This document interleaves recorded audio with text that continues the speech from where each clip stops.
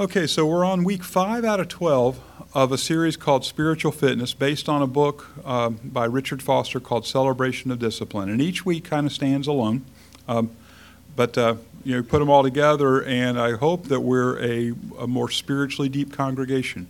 And this seems like an appropriate time. We've had a little bit of growth over the last quarter, and as we anticipate the possibility that would continue, it strikes me as a very valuable thing to make sure our roots go deep. We don't want to be the institution that's so concerned about numbers that we become shallow and forget our source. And so these spiritual disciplines are a chance to really just focus in on what is the source of our strength. They're not about salvation, they're really more about spiritual health. How can I be a healthy believer, the kind of believer that has realigned his thinking in accordance with God's thinking, and we use the Bible for that, of course. And so last month we did the inward disciplines: meditation, prayer, fasting, and study. This month we're at the start of a new 4-week mini-series within the series on the outward disciplines, and these always look very medieval to me. Simplicity, solitude, submission, and service. Seems like after this month we'll be ready for the monastery, which, I guess one of the reasons they had monasteries in the Middle Ages, because that kind of isolated community was a good place to practice these. I found that Brevard County in the year 2008 isn't really a great place to practice some of these others: simplicity, solitude, submission, and service, and yet it's not impossible, or else the Bible wouldn't call us to it. But we are going to have to swim upstream a little bit if we're going to realign our thinking. And then next month we get to the corporate disciplines: confession, worship, guidance, and celebration. Simplicity is an inward reality that it leads to an outward lifestyle. And we're deceiving ourselves if we think we can change our hearts without it producing a corresponding change in our behavior. On the other hand, beware of trying to just change your outward behavior without changing your heart. That's one of the definitions of legalism. That's when I try to put on a show of simplicity, when down deep I'm really just every bit as hungry for the good things of life as I used to be. That's a recipe for frustration. Ecclesiastes 7:30 says, God made man upright, and one of the translations uses the word simple, which I think is appropriate here. But men have gone in search of many schemes. That describes our world, I think, pretty well. I think I can help explain simplicity by contrasting it with duplicity. The Bible says a double-minded man is unstable in all his ways, and yet many of us deceive ourselves into thinking we can live with sort of a foot in each world, or a march in each kingdom. Simplicity brings freedom, where duplicity brings bondage. Simplicity brings joy and balance, where duplicity brings anxiety and fear. As I look at that list, the two sort of sub-lists, which three more accurately describe the world we live in? Do we live in a world of freedom, joy, and balance? Or do we live in a world of bondage, anxiety, and fear? And the irony of this is, we've got better equipment than ever. We're better clothed and housed and fed than people have ever been. And you would think that would produce some satisfaction and some joy, and yet the world we live in, I think, is characterized by a good bit of bondage. When I think of bondage, I think of addiction and anxiety and fear. And many in our world are medicated for that, or are just struggling through. And yet, to me, it doesn't have to be. A life of simple devotion to God can free us from that. Richard Byrd, the explorer, spent several weeks with just what he needed to survive, and he wrote in his journal, "I'm learning that man can live profoundly without masses of things." Well, that's, he learned it by necessity. That's harder for us because we practice our lives using the abundance of things, and we grow somewhat dependent on them. Foster says, Richard Foster, the author of the book, says that our attachment to possessions is psychotic, which struck me as a weird word to use, but psychotic means out of touch with reality. And he says our attachment to possessions puts us in a place where we're out of touch with reality. Mary Edmonds said it this way: we buy things we don't need with money we don't have to impress people we don't like. And when I first read that quote, my response was, well, I like them.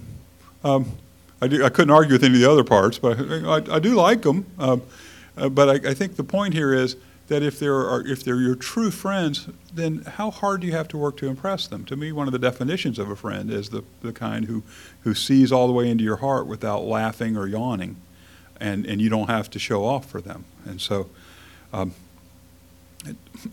think this definitely does describe our world today. Simplicity might seem like a lost dream, but it's not. It's a recurring theme throughout church history.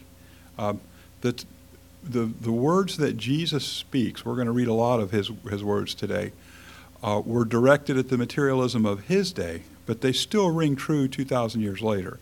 And they've rung true all along. And yet there's been this sort of counterculture, this countercurrent of, no, I don't want to embrace the materialism of the world. I want to embrace the simplicity of devotion to God.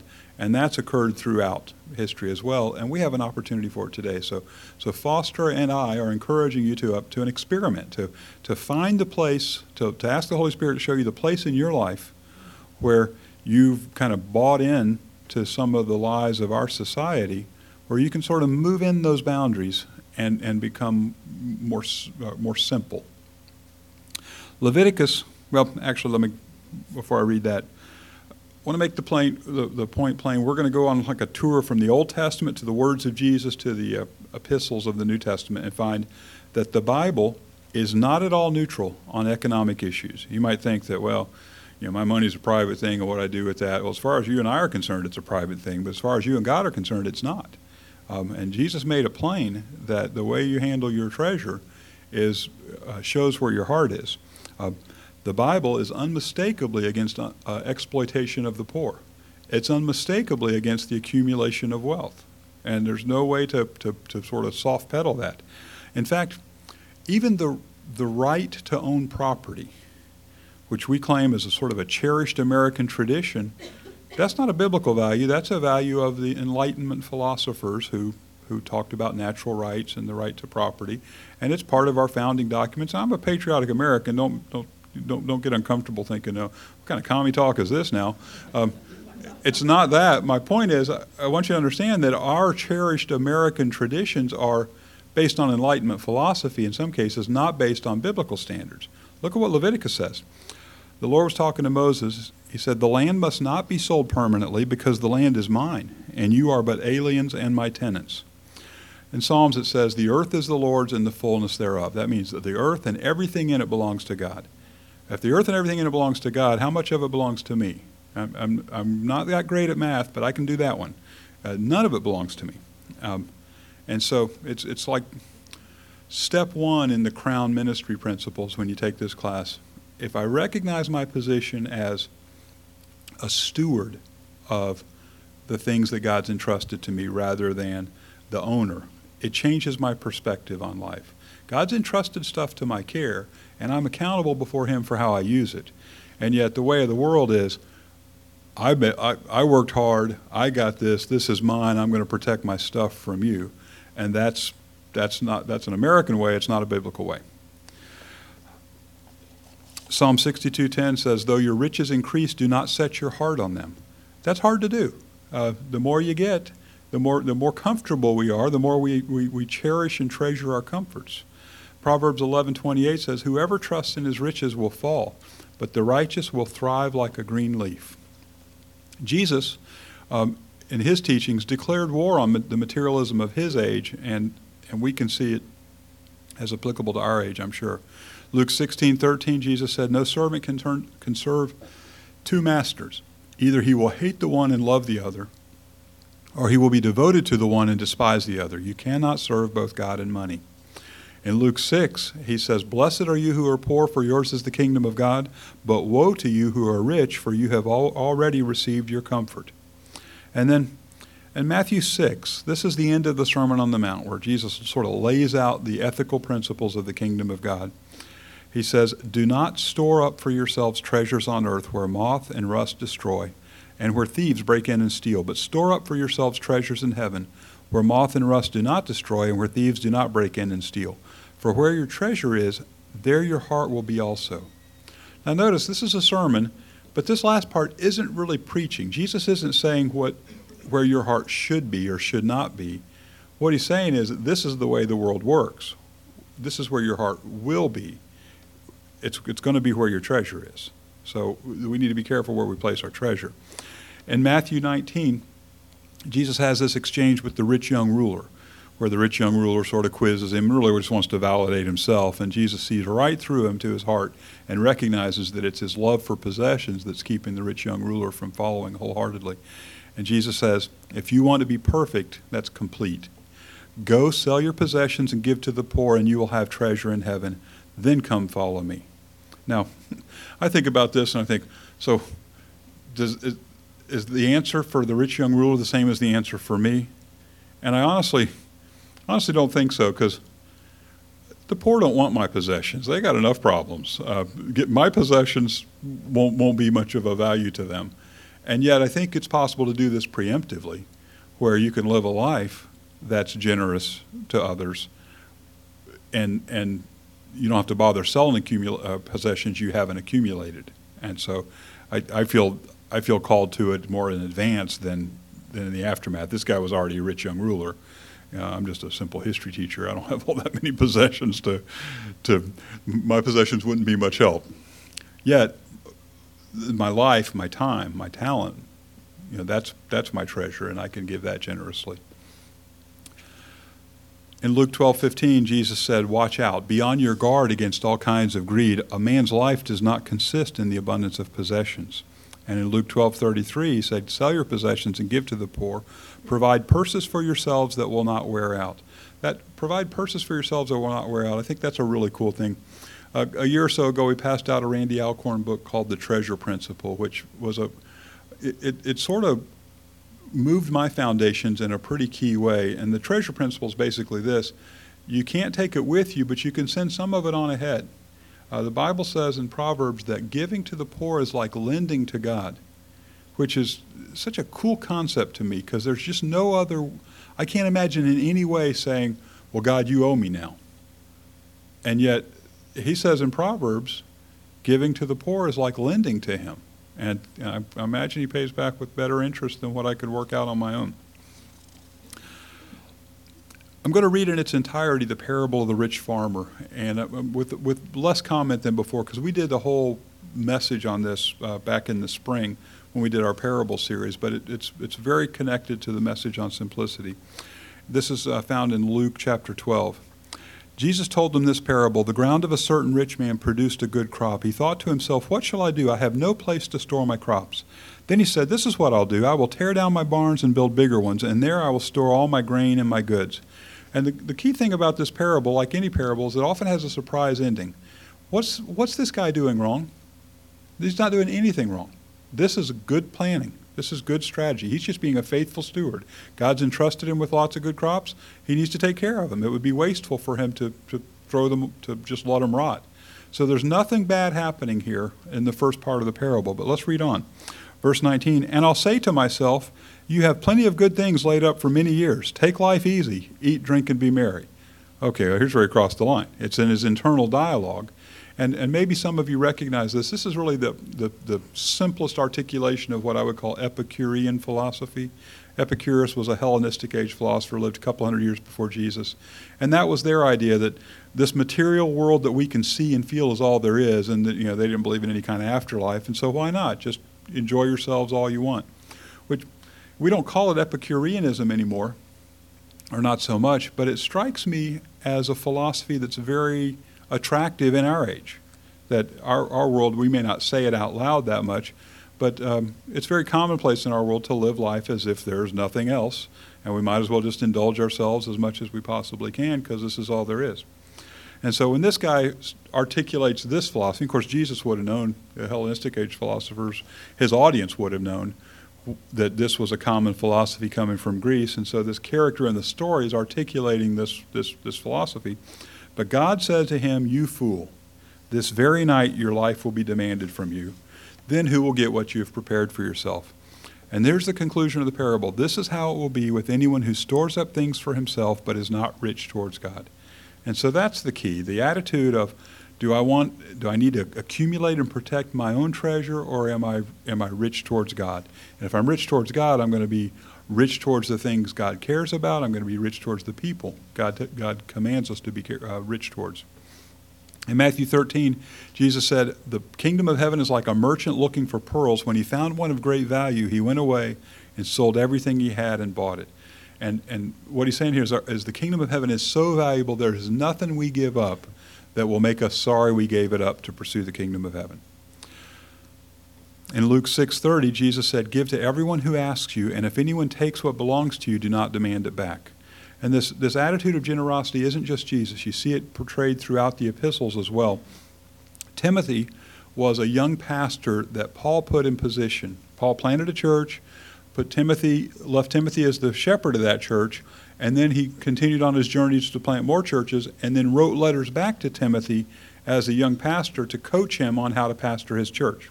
And so when I read Paul's letters to Timothy, I often kind of put myself in the Timothy role and imagine that the Holy Spirit's coaching me on how to pastor this church. And here's what Paul wrote to Timothy. People who want to get rich fall into temptation and a trap and into many foolish and harmful desires that plunge men into ruin and destruction. For the love of money is the root of all kinds of evil. Some people, eager for money, have wandered from the faith and pierced themselves with many griefs. Well, that looks familiar, doesn't it? And in his instructions on church leaders, Paul gave these two guidelines, or these two boundaries. They had like a two-tiered leadership, elder and deacon. An elder could not be a lover of money, and a deacon could not pursue dishonest gain, which seems kind of obvious to us, but it's key. It's fundamental. In Hebrews 13, it says, keep your lives free from the love of money and be content with what you have, because God has said, never will I leave you, never will I forsake you. Take a look at the last part. Why is it that we can be content? Because God has said, never will I leave you, never will I forsake you. Do you really believe that? Now, if you do, or if, let me flip it around, if you don't, then it's going to be hard to let go. Then you're going to live a life that's anxious and desperate to hold on. But if you really truly believe that God has said, I'll never leave you, and you can count on him to keep that, then what do we have to worry about? In Ephesians, Paul gives a list of sort of the bad things that we don't want to be associated with. And it's curious, this list is kind of curious to me. This is Ephesians 5:5. For of this you can be sure, no immoral, impure, or greedy person, such a man as an idolater, has any inheritance in the kingdom of Christ and of God. Now, the church is sort of famous for standing against immorality, but not quite so traditionally opposed to greed. And yet, Paul makes it plain that both immorality and greediness are forms of idolatry. In 1 Corinthians, he kind of expands on the same concept. Now I'm writing you that you must not associate with anyone who calls himself a brother, but is sexually immoral or greedy, an idolater or a slanderer, a drunkard or a swindler. With such a man do not even eat. Something that really stood out to me as I read this passage this week, if you read the two verses that are before, Paul makes it extra plain that there's a distinction between how we treat the world outside of church and our Christian brothers and sisters. And there's a double standard, and the standard is stricter inside than it is outside. And he makes it plain that he's not talking about associating with sinners, because Jesus did, and Paul says something like, you'll never get to go anywhere. You can't live in the world without associating with people who don't believe like you do. But notice in this verse, it's anyone who calls himself a brother. So it's in our church community that we need to be careful to avoid these things: immorality, greediness, idolatry, slandering, drunkenness, and swindling. And it's just kind of curious to me how all over the place this list is. And some of these the church has a long traditional reputation for standing against, and others we sort of give them a pass. I'm going to step off to give just a very quick comment on the political landscape that we live in. The slanderer stood out at me. How would I say this in a way that that won't come back to haunt me later? If we take them at their word, and I think we have no legitimate choice but to take them at their word, both of the candidates for president this year are our brothers in Christ. And yet, I think I see in the name of partisan political behavior, not unkind things kind of passed back and forth, and sometimes things that would reach the level of slander, certainly things that would reach the level of gossip. And so my point is this: I'm for participating in the political process, and I'm not going to tell you, I'm not going to coach you on how to participate in a partisan way, but I'm going to tell you this, that kingdom of God ethics are not superseded by partisan political beliefs. Play the game, participate in the process all you want, but remember, we're citizens of the kingdom of heaven first and foremost. And in the name of this organization or that organization, or even the United States of America, it's not appropriate for us to set aside the commands of Jesus in order to march under another banner. Now I'm going to go back to simplicity. That's probably all I have on politics between now and the election. I'll leave you alone with that. Here's what Paul said to Timothy on how to lead his congregation. And there's a funny word in here I like because it just amuses me. Remember, Paul's writing to Timothy, so I'm reading these words as for me. 1 Timothy chapter 6. Command those who are rich in this present world not to be arrogant, not to put their hope in wealth, which is so uncertain, but to put their hope in God, who richly provides us with everything for our enjoyment. Command them to do good, to be rich in good deeds, and to be generous and willing to share. So Paul's writing to Timothy, but I'm going to receive these words as the Holy Spirit to me. So I command you. I'm going to command you now. Don't be arrogant. Don't put your hope in wealth. Put your hope in God. Do good. Be rich in good deeds. Be generous. Be willing to share. Those are my commands this morning. I don't know why that word just amuses me so much. I guess churches operated differently a couple thousand years ago than they do now. But check it out. If you do what I command, look at what happens in verse 19. You will lay up treasure for themselves as a firm foundation for the coming age, so that they may take hold of the life that is truly life. And I think it's easier for us to see this. Instead of seeing it as my command, I'm going to look at it as Paul's command and receive it as the Holy Spirit's command. And I want that treasure. I want that treasure, the life that is truly life. Now, anytime we talk about simplicity, there are people who want to swing the pendulum too far the other way and embrace abasement or humiliation just for the sake of humiliation. And that's a mistake. I've used the joke for years that I'm proud of my humility. And if we pursue self-denial just for its own sake, that can become an idol that'll leave us just as empty spiritually as pursuing possessions for possession's sake. The word for that is asceticism, and that's this extreme self-denial. I'm more holy and godly than you because I got less stuff than you. That's asceticism. Asceticism renounces possessions, and it finds contentment through that kind of abasement, and it's false religion. Don't go there. Simplicity, on the other hand, sets possessions in their proper perspective, and it knows contentment in any circumstance. It's not I got to get rid of my stuff. It's recognizing the perspective of the stuff that makes my attitude more simplistic. Paul said it this way in Philippians 4, I know what it is to be in need, and I know what it is to have plenty. I have learned the secret of being content in any and every situation, whether well-fed or hungry, whether living in plenty or in want. That takes us back to the Old Testament reading that we started the service with. In Deuteronomy 8, God makes it plain that he's taking his people into a land that's a good land with lots of good stuff. He's not just providing for their needs, he's giving them way more than what they need. He's indulging them. He says in Deuteronomy 8:7, the Lord your God is bringing you into a good land. And then notice the vivid description of how good that land is. With streams and pools of water, with springs flowing in the valleys and the hills, with wheat and barley, vines and fig trees, pomegranates, olive oil, and honey, where bread will not be scarce and you will lack nothing, where the rocks are iron and you can dig copper out of the hills. That's some really good land that God's taking them into. And they would have been able to survive and get their needs met in land that wasn't that nice. But the key isn't whether they have good stuff or not. The key is their attitudes. And notice the end of that passage that we read. This is verse 17 and 18. You may say to yourself, my power and the strength of my hands have produced this wealth for me. But remember the Lord your God, for it is he who gives you the ability to produce wealth and so confirms his covenant. So that's the key. It's about your heart, not about your bank account or not about your house. It's about your heart. Are you the proud possessor of all that you've earned, and therefore the protector and the preserver of that? Or are you the steward of what God's given you? That's the distinction. If it's internal, then how do we know if we're doing it right?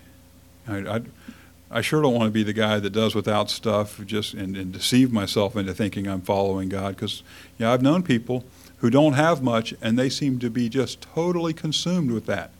And I've also known people who seem to have a lot and don't seem to be paying attention to it that much. And how do we know? And here's how we know. This is the end of the New Testament reading. Matthew 6:33, Jesus said, "Seek first his kingdom and his righteousness, and all these things will be given to you as well."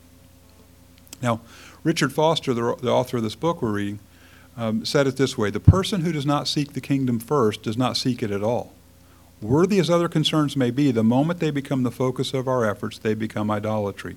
So any good thing that you pursue that now supersedes your devotion to the kingdom of God, that becomes an idol, and it needs to come down.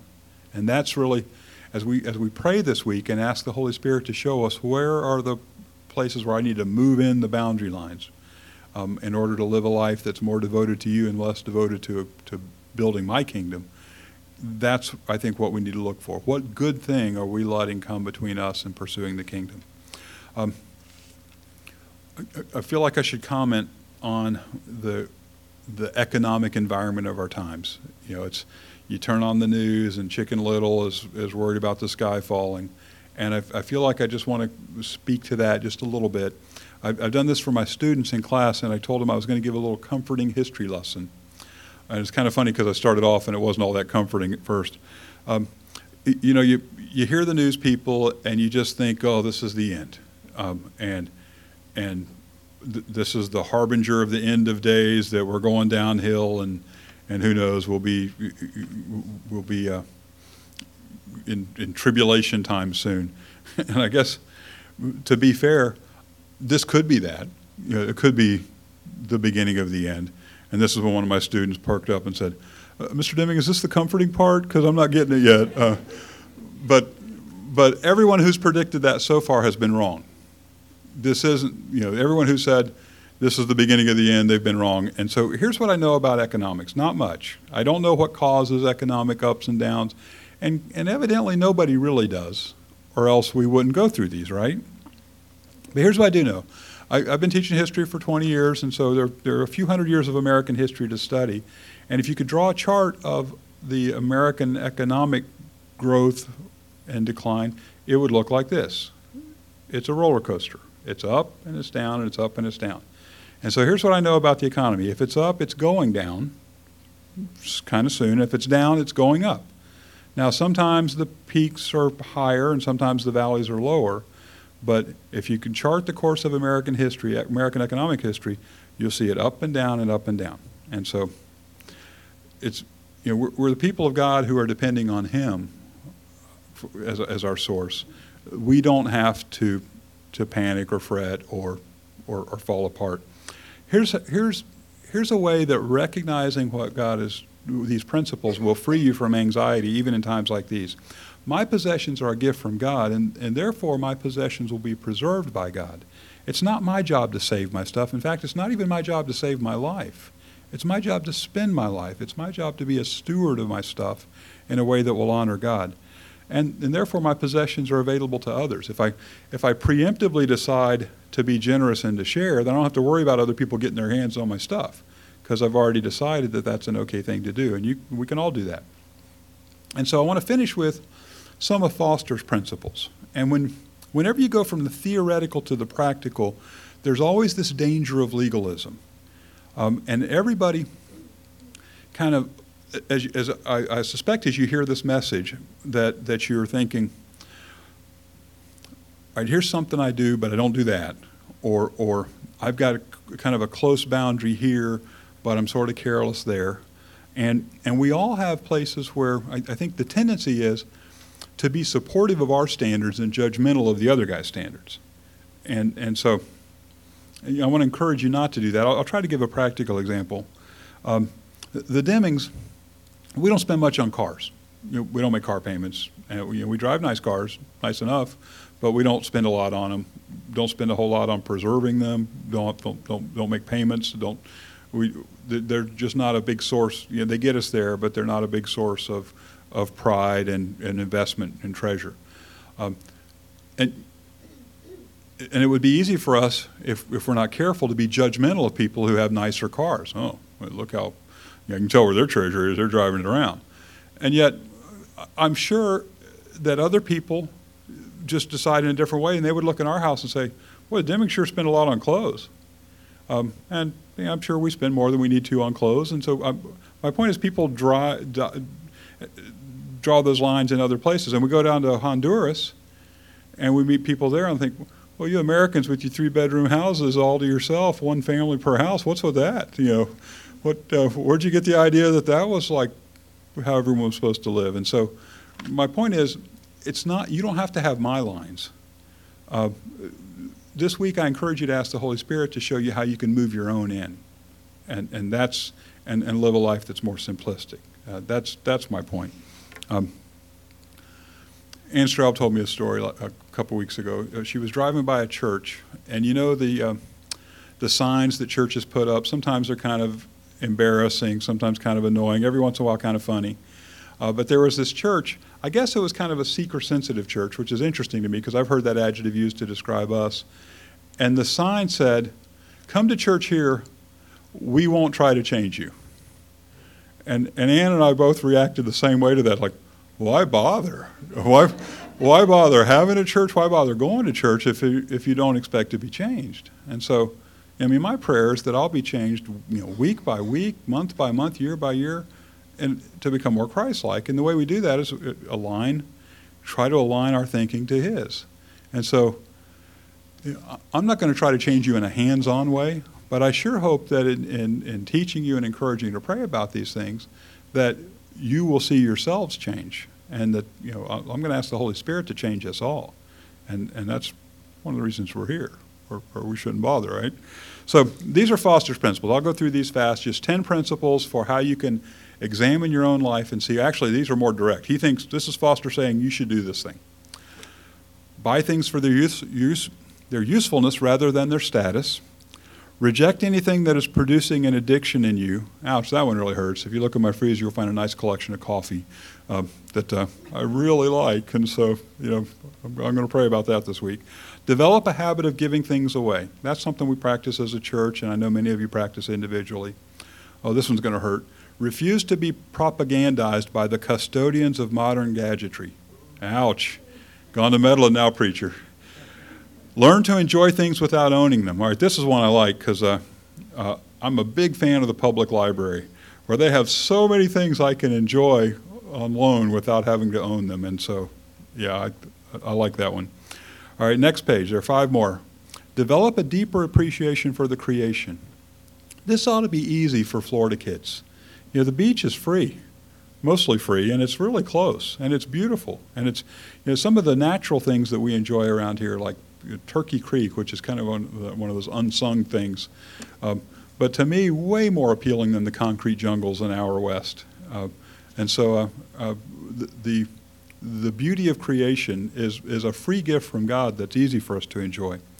Here's a crown principle. Look with healthy skepticism at buy now, pay later schemes. In fact, Crown's even stronger. They say, look with loathing on those schemes, but be skeptical.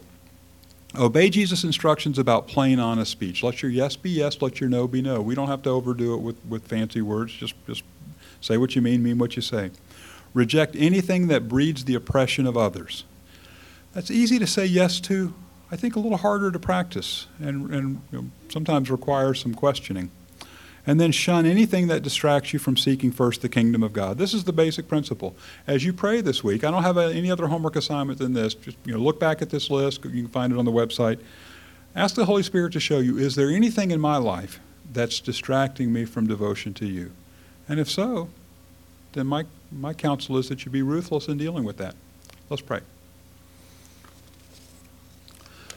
God, I thank you for Lord, I thank you for Richard Foster's book. Holy Spirit, I thank you for using it to guide us to scriptures. And Lord, we want to align our thinking with yours. Lord, we want to change not only our attitudes, but our behavior in a way that reflects your values.